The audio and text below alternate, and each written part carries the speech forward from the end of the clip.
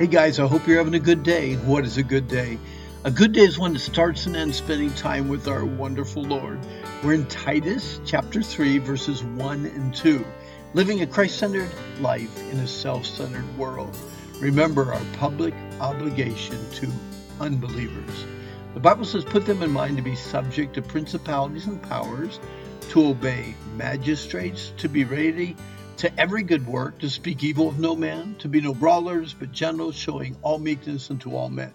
Warning, you are being watched. Really, the first two verses of Titus 3 list 7 responsibilities Christians must adhere to as they live face to face with unbelievers. In today's social media crazed world, we're being watched, recorded, examined, and scrutinized to see if we believe what we say we believe. As unbelievers examine our lives, online or offline, will they find a Christ-centered or a self-centered life? The Bible says, put them in mind. Forgetting can be as humorous as it is horrible. We've all heard someone say, you'd forget your head if it wasn't fastened on. Well, we forget what we were going to say, what we were supposed to do, where we parked the car, and people's names. When was the last time you forgot something really, really important? Or maybe you can't remember, okay? Forgetting is quite frustrating and even sad at times. Those suffering with Alzheimer's experience the pain of forgetting. They can't help it. But there are some who have chosen to be afflicted with a type of, can we call it spiritual amnesia, where retention is almost untraceable. We hear, but we don't hear. We read, but we don't remember what we read. A sad Old Testament account of forgetting comes from the end of a 40-year peaceful period of time during the life of Gideon. I'd love to meet Gideon someday. Gideon had the courage to destroy the altar of Baal, the character to ask God to reassure him that he was in his will, and the confidence that God would rout an entire army of thousands with his small battalion of 300 men. Israel's archenemy, the Midianites, were subdued, and Israel enjoyed peace for 40 years. Sadly, we read from Judges 8:33, quote, so it was, as soon as Gideon was dead, that the children of Israel again played the harlot with the Baals and made Baal Baroth their god. Thus, the children of Israel, did not remember the Lord their God, who had delivered them from the hands of their enemies on every side. Nor did they show kindness to the house of Jerubbaal, Gideon, in accordance with the good that he had done for Israel. Hey, we need to be constantly reminded, I'm talking about us right now, today, what God has done for us in our salvation and how we can live a life that shouts, quote, thank you, thank you, thank you to our Lord. I'm not saying that we forget what God has done for us, but I can say that we don't thank God for our salvation as often as we should. When the Bible says be subject to principalities and powers, we are to submit to or willingly place ourselves under the authority of all government rulers and authorities. One of the best ways to say thank you to the Lord for saving us is simply remind ourselves of our responsibility to respect and submit to all authorities that God has placed in our lives. Humbly respecting and submitting to authorities gives the authorities a wonderful picture of godly, grace-filled, Christ-centered living. God's grace impact on Peter is a great reminder of those of us who struggle with submitting to authorities and how God can humble our hearts to honor all men and please God as we do. A paraphrase of 1 Peter 2:11-16 kind of helps us see God's goal and Peter's changed heart.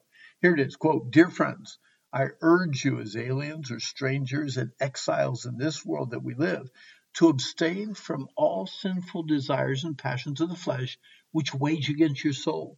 Live such godly and honorable lives around unbelievers that they may focus on the good that you do and not accuse you of being an evildoer. For the Lord's sake, respect all human authority, whether a king or president or officials that he has appointed. For they are all sent to punish those who do wrong and to honor those who do right. It is God's will that you should be respectable, honorable, godly lives, should silence those who make foolish accusations against you. When the Bible says obey magistrates, true obedience is recognizing that we are not number one in this world and should be willing to submit to those who are numero uno in our lives. This simple principle should affect our relationship with employers, policemen, congressmen, the president, and even parents. Then it says be ready to every good work. Doing good beats doing nothing. Community service can open all kinds of doors for a verbal witness for Christ. People who do nothing and live by an "it's not my job" philosophy of life are bound to be bored and boring people. We must be prepared to help in every way we can. A constant willingness to help is a great way to show respect to earthly authorities and to our Heavenly Father. Then the phrase, "speak evil of no man." We do not want to make enemies of those God has called us to witness to, or even if they are being selfishly wicked. We must be careful to attack the sin we hate and not the sinner.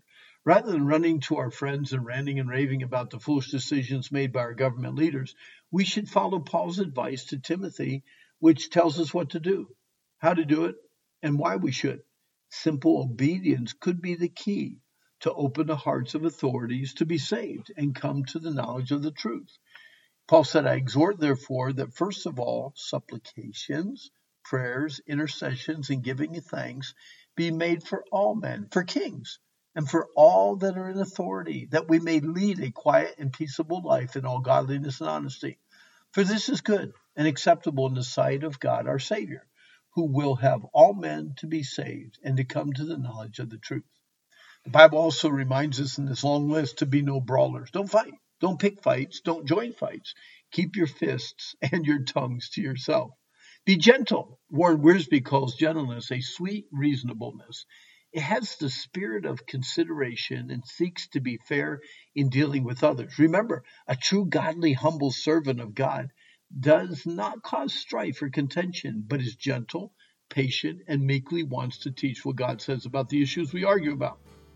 When it says showing all meekness unto all men, a strong display of meekness, which is not weakness, but a confident strength, patiently under control, often has such an impact on unbelievers that they stop believing satanic lies and start believing the truth of God's word. What is our obligation to an unbelieving world? What do we need to do to be reminded in regards of our everyday lives?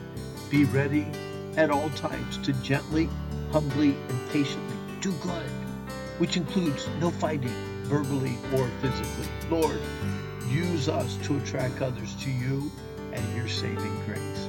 Hey, our time's up for today, but I hope it was a good study for you. Lots to go over today, but today is the day the Lord made. Let's rejoice, let's be glad in it, and I hope that you have a good day.